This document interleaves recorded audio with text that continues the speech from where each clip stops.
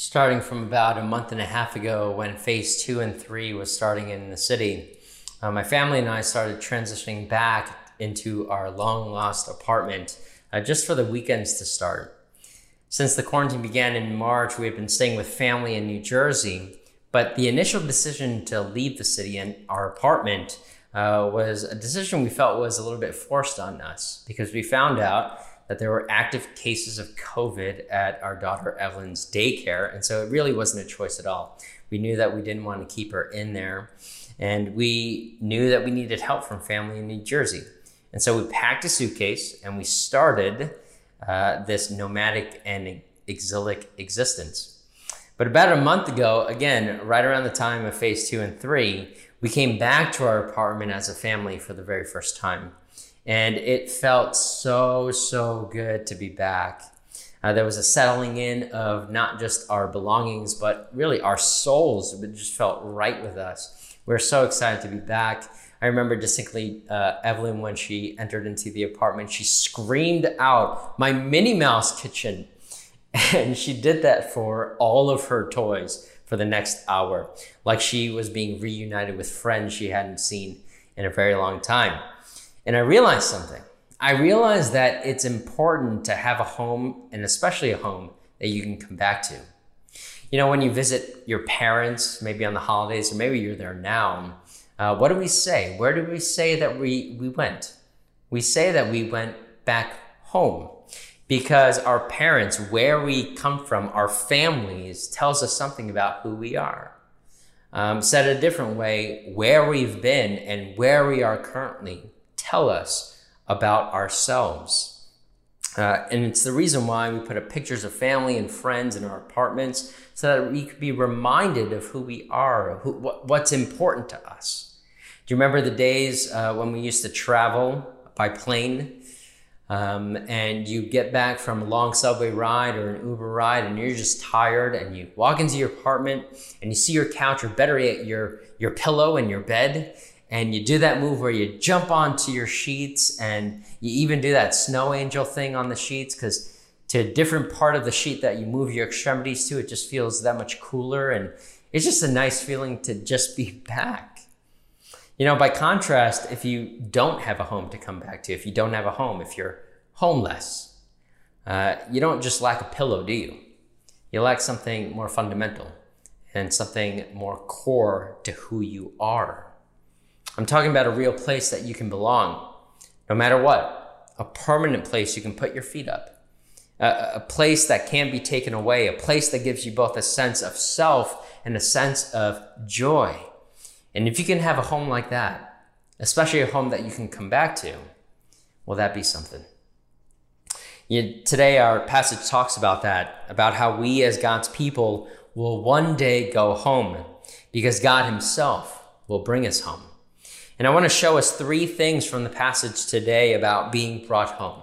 And I want to do that by talking about the renovation of our home, the way back home, and the joy of our eternal home. So renovation, the way, and the joy is what we'll talk about today. Let's first talk about the renovation of our home. Take the metaphor for a second.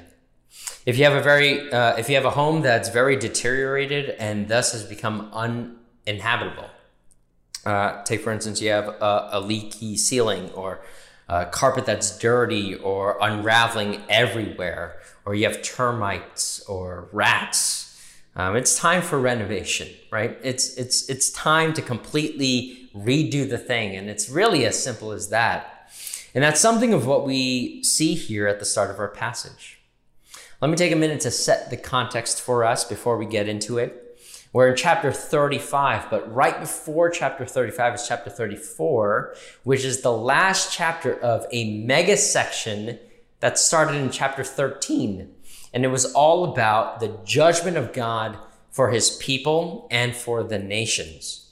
Chapter 36, the chapter right after ours today, into chapter 39, is a historical narrative about war, about sickness, about foolishness, and about exile.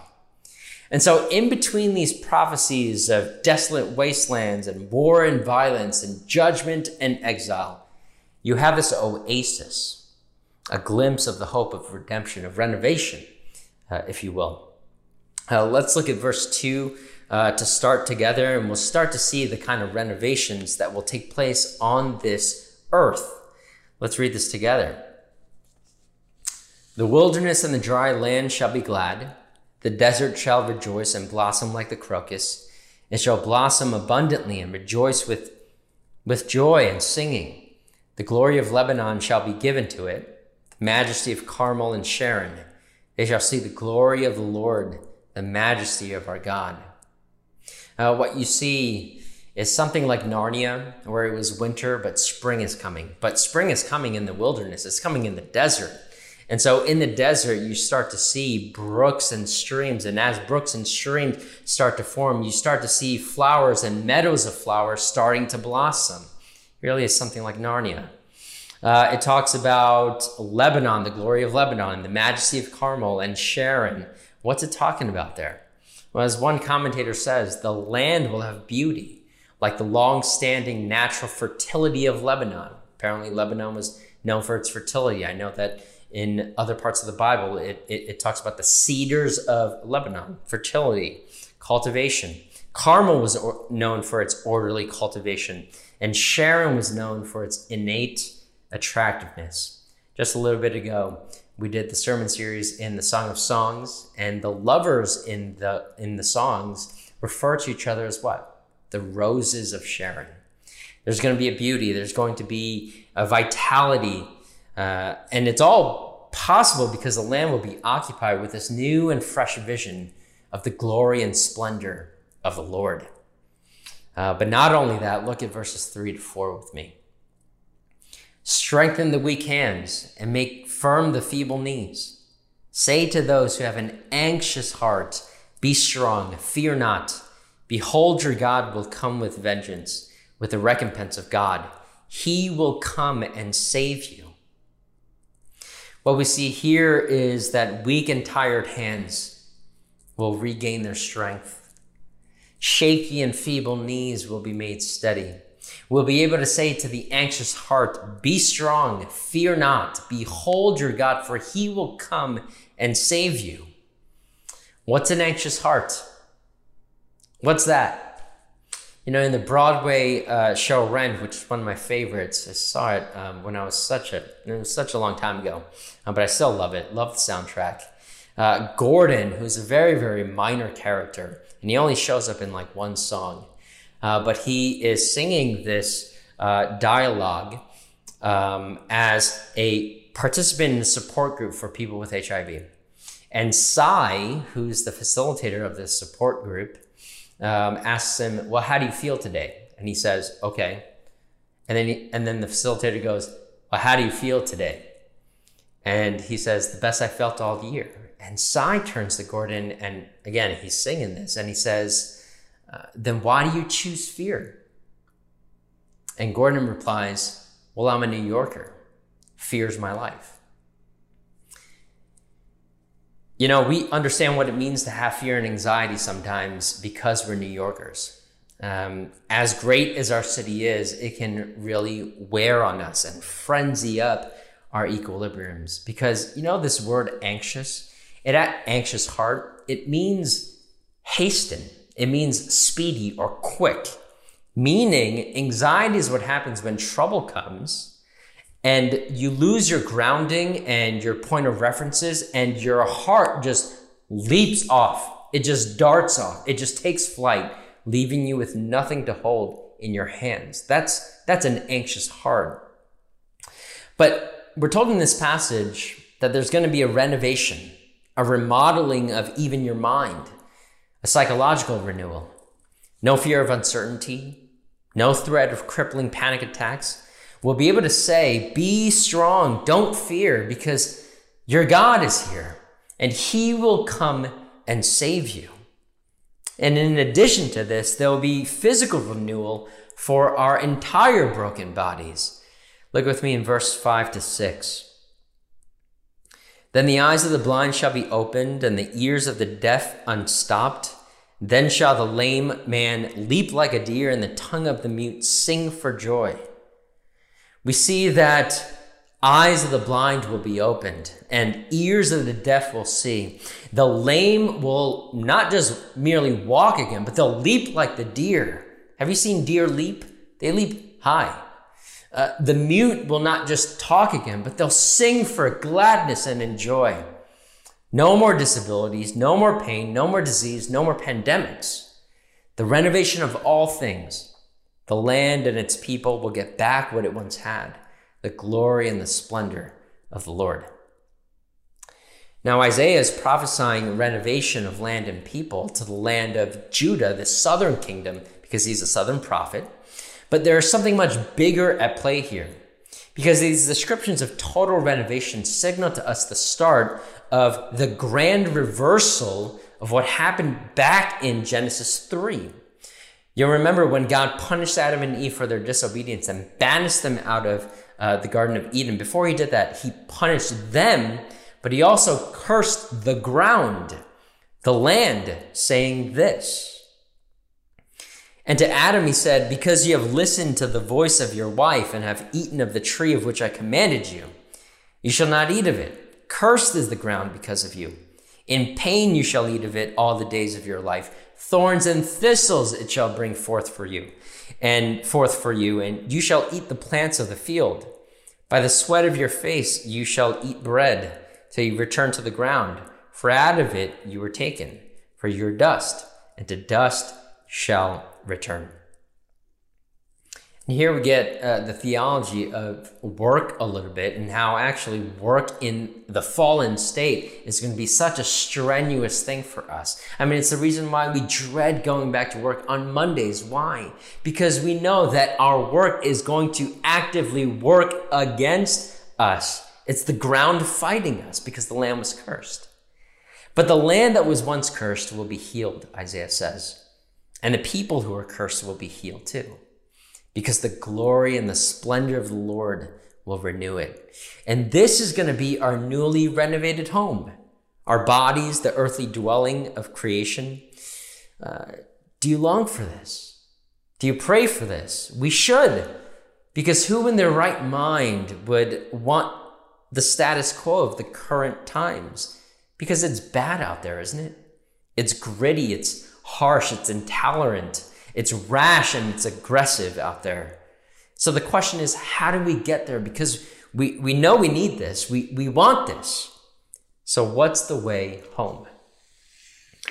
Well, as I mentioned in the intro, it's not so much as going home, but it's being brought and led home. In other words, home will come to us. And we already start to see it in the first half of our passage. It's not that we're going to a place of meadows and flowers, but the meadows and flowers are going to happen here. It's going to come to us. It's not that we're going to a place of strength and beauty somewhere up in the clouds where we think maybe the heavens are. No, we're not going to heaven. Heaven is coming to us. Strength and beauty is coming to us. That the whole earth will be filled with the knowledge of the glory of God, as Habakkuk says. Home will come to us. Home will happen to us, in other words. It'll come upon us. But how exactly? The text points us to the answer. Look with me in verse 8 to 10. And a highway shall be there, and it shall be called the way of holiness. The unclean shall not pass over it. It shall belong to those who walk on the way. Even if they are fools, they shall not go astray. No lion shall be there, nor shall any ravenous beast come upon it. They shall not be found there, but the redeemed shall walk there, and the ransomed of the Lord shall return and come. Did you catch those key themes of way, of fools, and the ransomed and the redeemed? Well, here's the picture that Isaiah is setting for us. From the meadows of blossoming flowers will emerge a path. And Isaiah calls this path the way of holiness. And what you find are people who are on this way. But these people are actually fools. Sounds odd that fools should be on this way of holiness. You think that holy people should be on this way, or wise people at least should be on this way. But you find fools on this way. But we're told that they won't be led astray by their folly. They won't go astray. Instead, they'll be made to stay on the way. And they'll be called the redeemed and ransomed. Well, how can you be both? Well, it's because the redeemed are precisely the redeemed because they were ransomed. They were bought back with a price. And we know what a ransom is. A ransom is a payment of demand by captors. So the way home has to do with the way and fools and this ransom, this payment demand for releasing captives. You see where Isaiah is taking us. His prophecy lives above his times and lands in another time in the future when all this would strangely start to happen. When a carpenter from an obscure town called Nazareth arrives on the scene and begins saying and doing things exactly in this passage. He says things like, I am the way, the truth, and the life. No one comes to the Father except through me. He pulls into his inner circles tax collectors and prostitutes and sinners, fools who should get what's coming to them. But instead, what are they given? They're given a new purpose. They're given a new identity, a new family, a new home. And he starts making the blind eye see and the lame walk and the deaf hear. And you start to see a reversing of the status quo of misery and pain and suffering and disease that started in Genesis. But for this, he would suffer and die at the hands of those religious folks, right? Those people who are trying to protect themselves, their institutions of law and traditions and hypocritical religiosity. But even so, though he would die a blasphemer and criminal's death at the hands of fools, bearing their guilt and shame for sins that he didn't even commit, he would, in his final breaths, utter, Father, forgive them, for they know not what they do. Beaten of an inch of his life and hanging bloodied on a Roman cross, he cries out and he's forsaken by his God and he expires.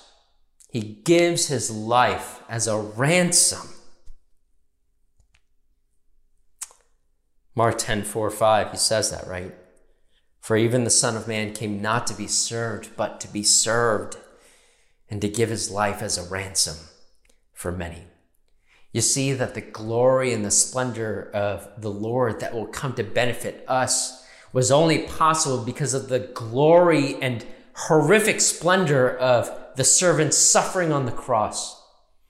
And we'll talk more about this. We'll flesh this out some more as we continue the Isaiah sermon series. But for now, I want to say, look at Jesus. Trust in Jesus, who's the way home.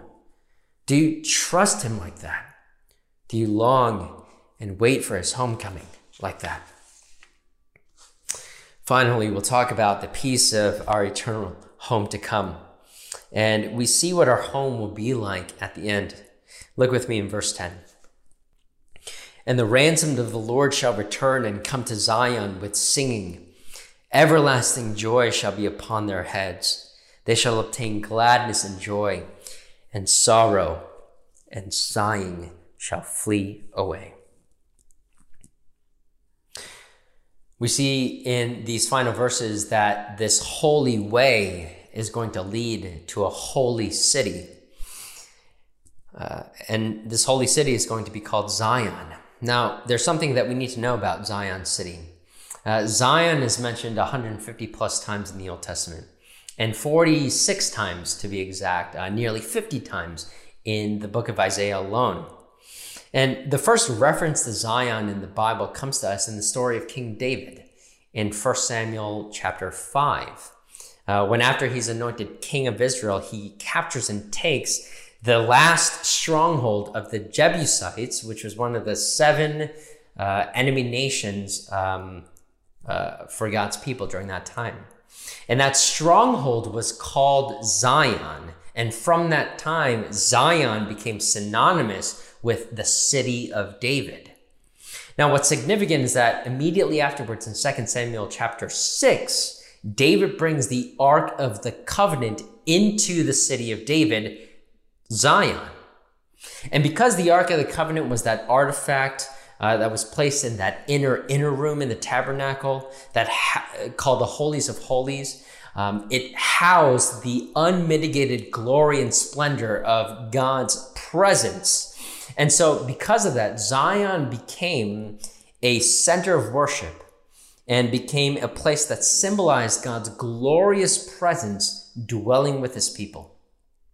Later, when David's son Solomon builds the temple, he moves the Ark of the Covenant into the temple, and from that point on, because the temple was in Jerusalem, all of Jerusalem and all its inhabitants, the people of God themselves, came to be called Zion. And so the significance of Zion City, that God's glorious presence dwelt with his people. But since King David, and even before then, sin overtook the hearts of God's people on a massive scale. And so it became more and more obvious, especially to the prophets, that the city of David, this earthly Zion city, was no longer the ideal city. That there must be a Zion that pointed up and out into the future, meaning that there would be a heavenly Zion that is to come, that will one day reunite the people back to God. And this is what Isaiah is talking about, that this new urban center of God's redeemed will be marked with singing and joy and gladness. And what Isaiah is saying in this passage is that Zion is coming, and that those who follow and trust in the way, who's Jesus Christ, will be led to this heavenly city of Zion, where God's glorious presence will dwell with his people again. One commentator says this about this episode: "This is the apex of the eschatological vision, a day when the people of God can be set free from their own sins and sins of others, when they can come home to their God and be fully restored to his image, when a lifelong struggle to avoid grief and pain will be ended in their being overwhelmed by gladness and joy." Zion City, this is where we're headed. Exilic Church, I want to leave you with this. I know you're tired, and I know some of you are in physical pain, and I know some of you are heavy with sadness and strife. I know some of us have been bruised and battered in relationships, and I know some of you have anxious hearts, quick hearts, because you don't know what the future will hold. But hear this now. And I really hope that this would lift your heads a little higher and give you the strength you need today. There's going to come a day when we will no longer be exilic. I'm afraid Aaron's choice for our church's name comes with an expiration date. And I think that's the point, right? Because one day we won't be away from home, but brought to heavenly Zion City.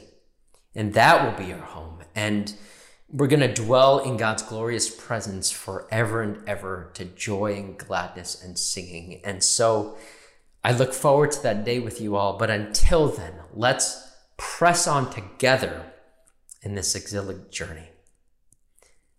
Let's pray. Father in heaven, thank you that in Jesus, the way, the truth, and the life, we can be reunited with you in the heavenly Zion City. Come back for us soon. In Jesus' name we pray. Amen.